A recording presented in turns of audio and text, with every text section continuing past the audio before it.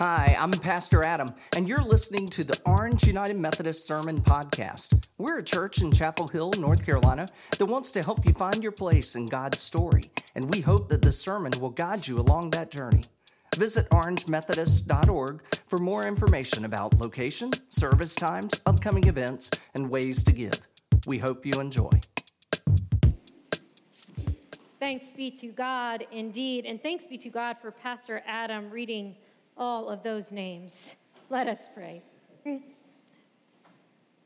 Almighty God, may the words of my mouth and the meditations of all our hearts be acceptable in your sight, O Lord, our rock and our Redeemer.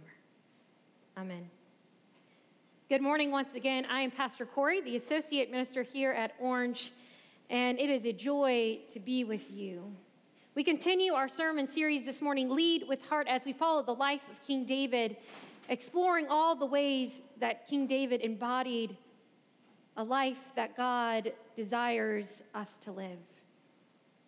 I was recently scrolling through podcasts on my phone and thinking through what should I listen to. I was struggling, and I was looking at episodes of Malcolm Gladwell's Revisionist History, one I often enjoy, and a title popped out entitled Paul of Damascus. And of course, I was intrigued, so I decided to give it a listen. Now, the episode actually had very little to do with Paul of Damascus, and instead focused on the story of a man who showed up one day at a U.S. embassy claiming to have been a foreign terrorist who committed crimes against Americans.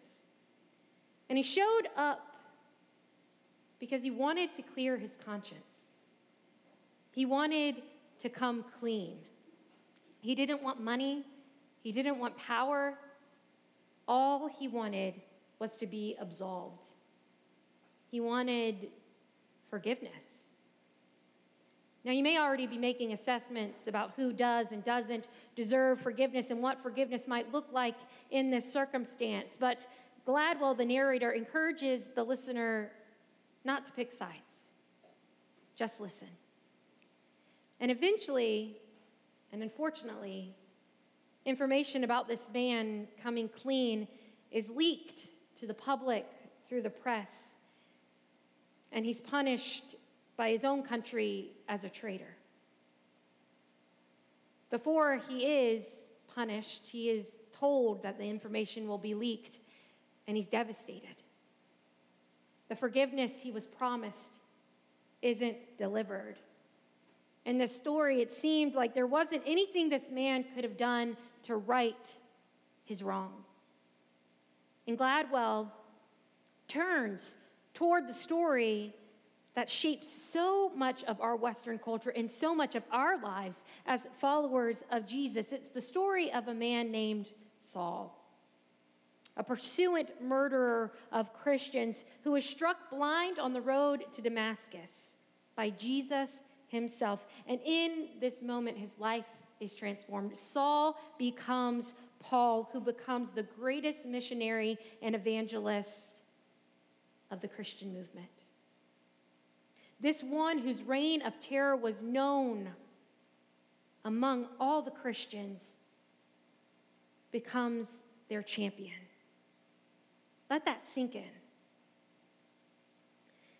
Our belief, our great hope as Christians is that through Jesus' death and resurrection, our God can transform us into people who seek God's desire above our own selfish desires. That's the basis of our faith, that the things we have done can be forgiven, that we can be redeemed. And Gladwell poses some questions. If we really believe this, what does that mean for our cancel culture? Which means once someone has behaved in a way that we've deemed beyond redemption, too grievous to be forgiven, when we've decided that, we write them off, we cancel them. It's so tempting. It's so punishing. It's final. But I'll be bold in saying that believing someone is beyond redemption and repentance does not reflect the gospel that I have read or that I have come to stake my very life on. If Paul's identity was defined by the worst thing he did, he would never have been able to convince the apostles and the elders to let him lead. There's a real chance we wouldn't be here. We wouldn't be here praying that God would reveal a word to us, a word to transform us and change us. Forgiveness, God's forgiveness, that is what sets us apart from the world. I believe that. I believe that the worst part of who we are, the most sinful part of who we are, doesn't define us.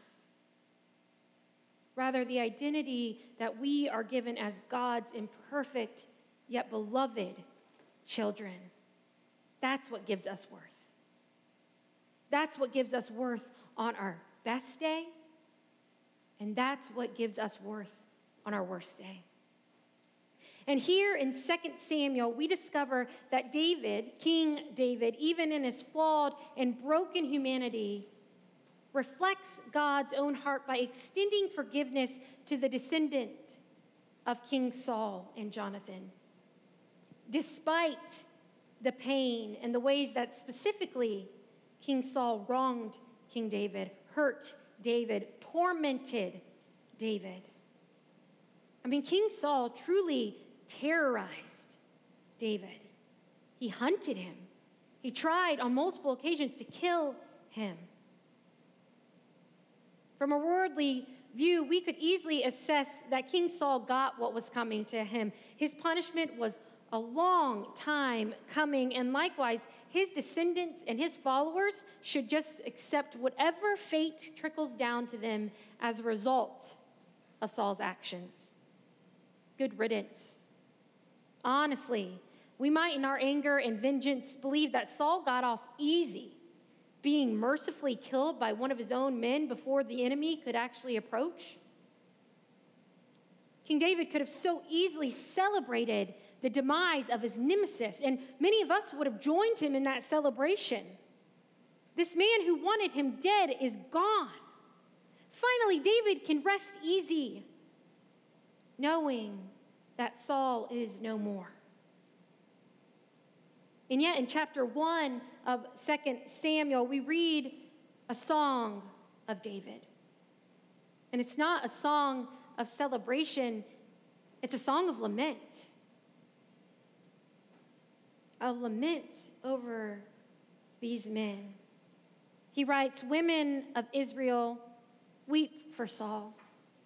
He dressed you in finest cottons and silks, spared no expense in making you elegant. Oh, dear brother Jonathan, I'm crushed by your death. Your friendship was a miracle worker, love far exceeding anything I've known or ever hoped to know." David wasn't perfect. He wasn't. We know this. We've explored this. In 2 Samuel, will be full of moments where David fails to live up to God's hope for his life. His moral failings will have unimaginable tragedies follow him. But here, chapter 9, David surprises us. David reveals his heart for God when he chooses not to celebrate, not to self-righteously declare a victory for himself, but instead, David chooses a different way. He chooses forgiveness. He chooses compassion towards Saul and Jonathan, and he chooses forgiveness not because it serves himself, but because it serves the God David serves. He chooses forgiveness because it reflects God's love and God's purposes. David's heart had every reason to be hardened toward King Saul and Jonathan, but it wasn't. That's a miracle. That's a surprise. That's a plot twist. That's what moves us in this story.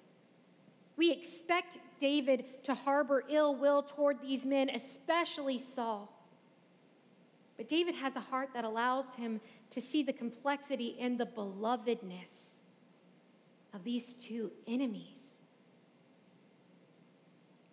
Our human nature craves fairness in life, but God's grace and God's love throw fairness out the window.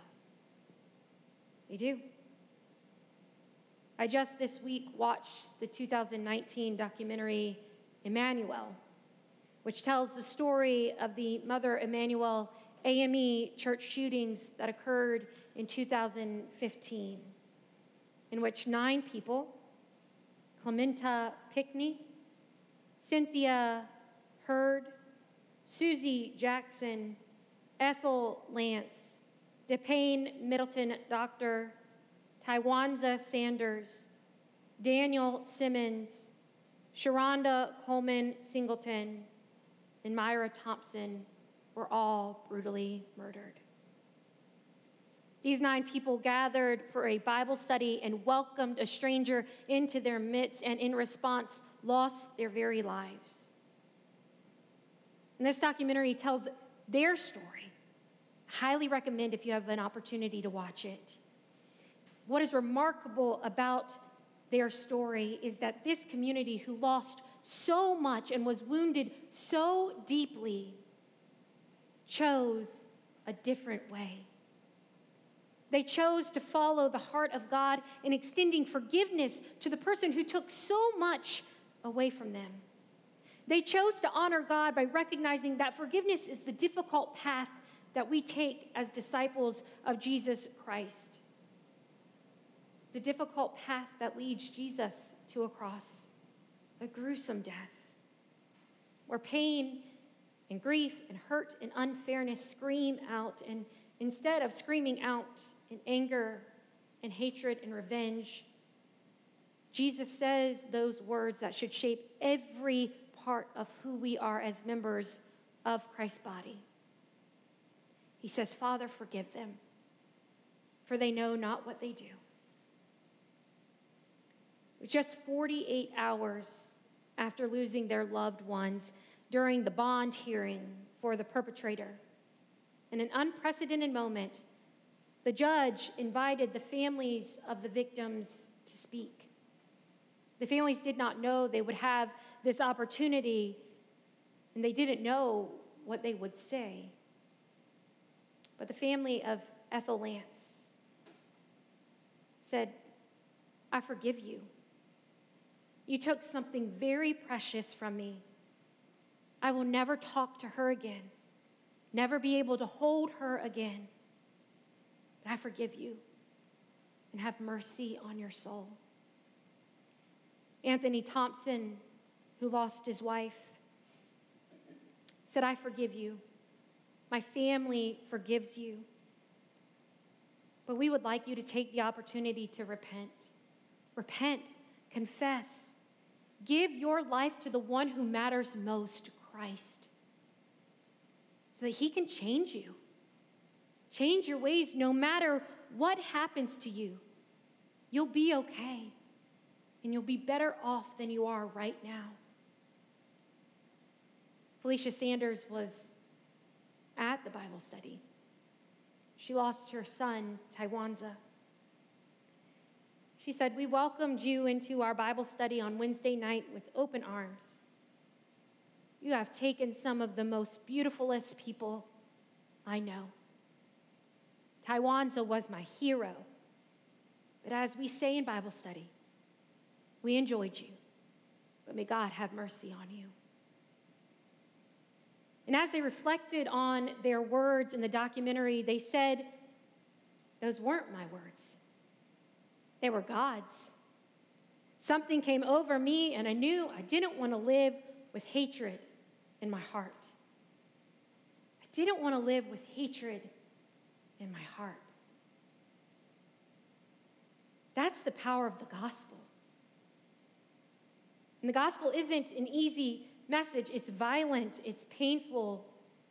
It requires something of us, but it is life-giving. It is life renewing. And even in the film, those being interviewed said that some folks weren't very happy that they were so quick to forgive, and even some were mad and angry that they were so quick to forgive. I can understand that. I can feel that. And other members of those families said that they're still working to get there, to that point of forgiveness. But I think we get so confused sometimes about what Jesus says about forgiveness and what Jesus doesn't say, and why it matters and why it matters to us today.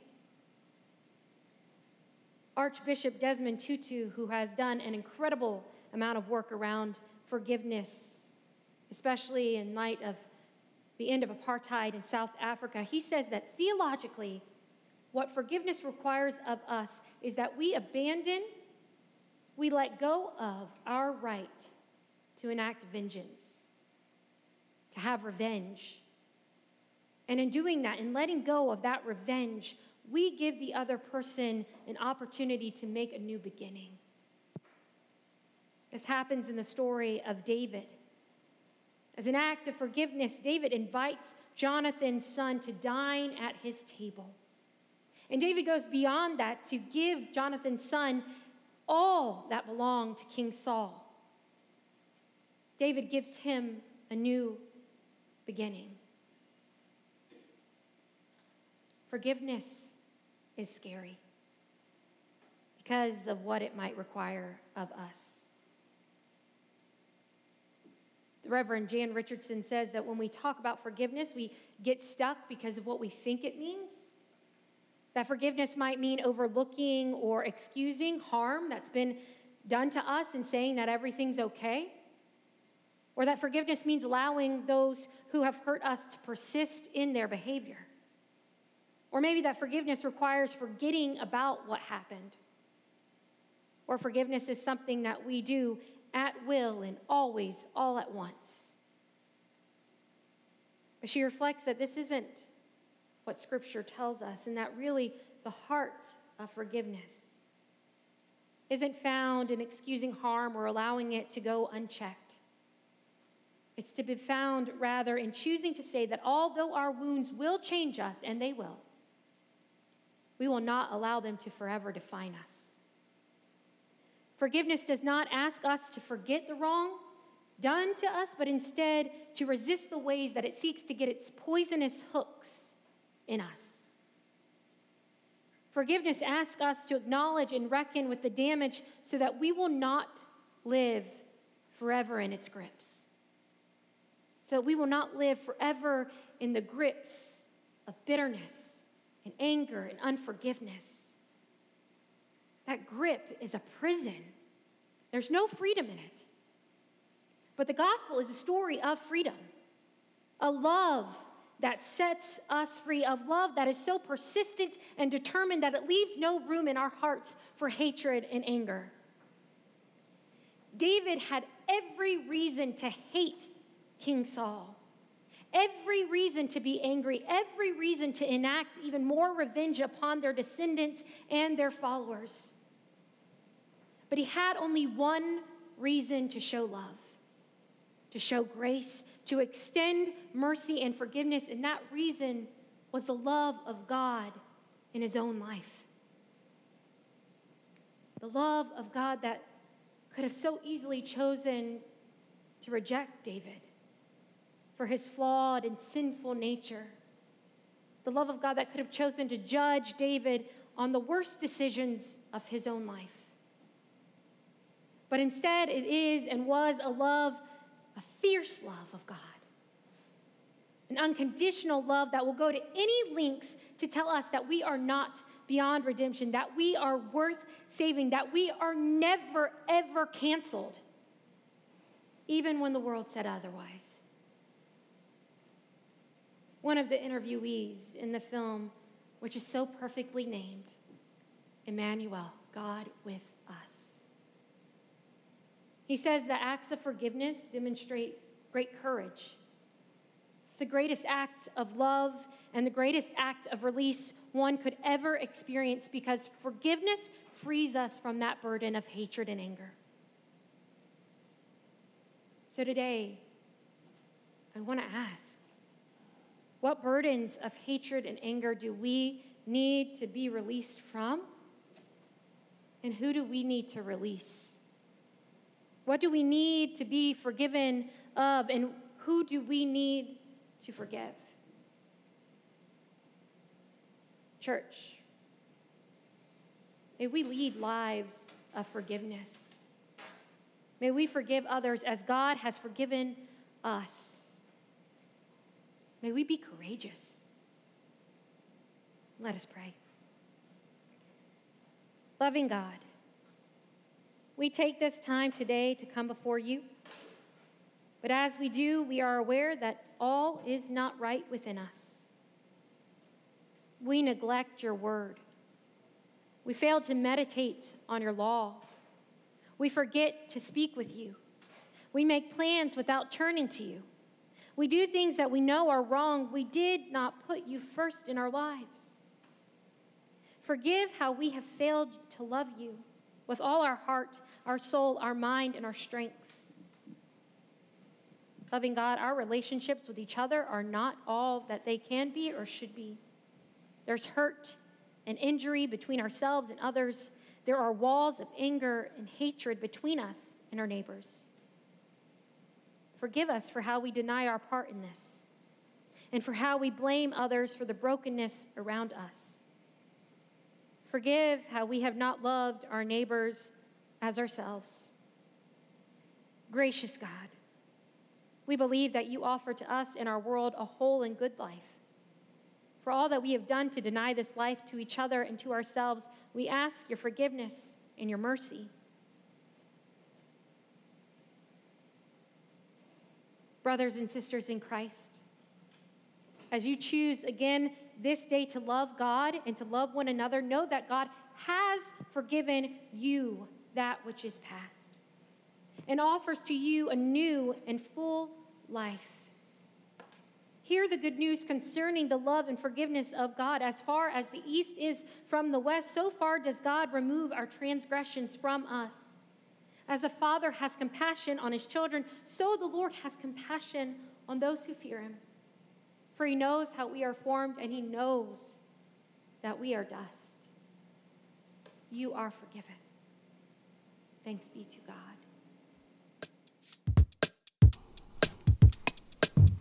Thanks for listening to this week's sermon. Please join us again next week. In the meantime, you can find us online once again at orangemethodist.org. Thank you.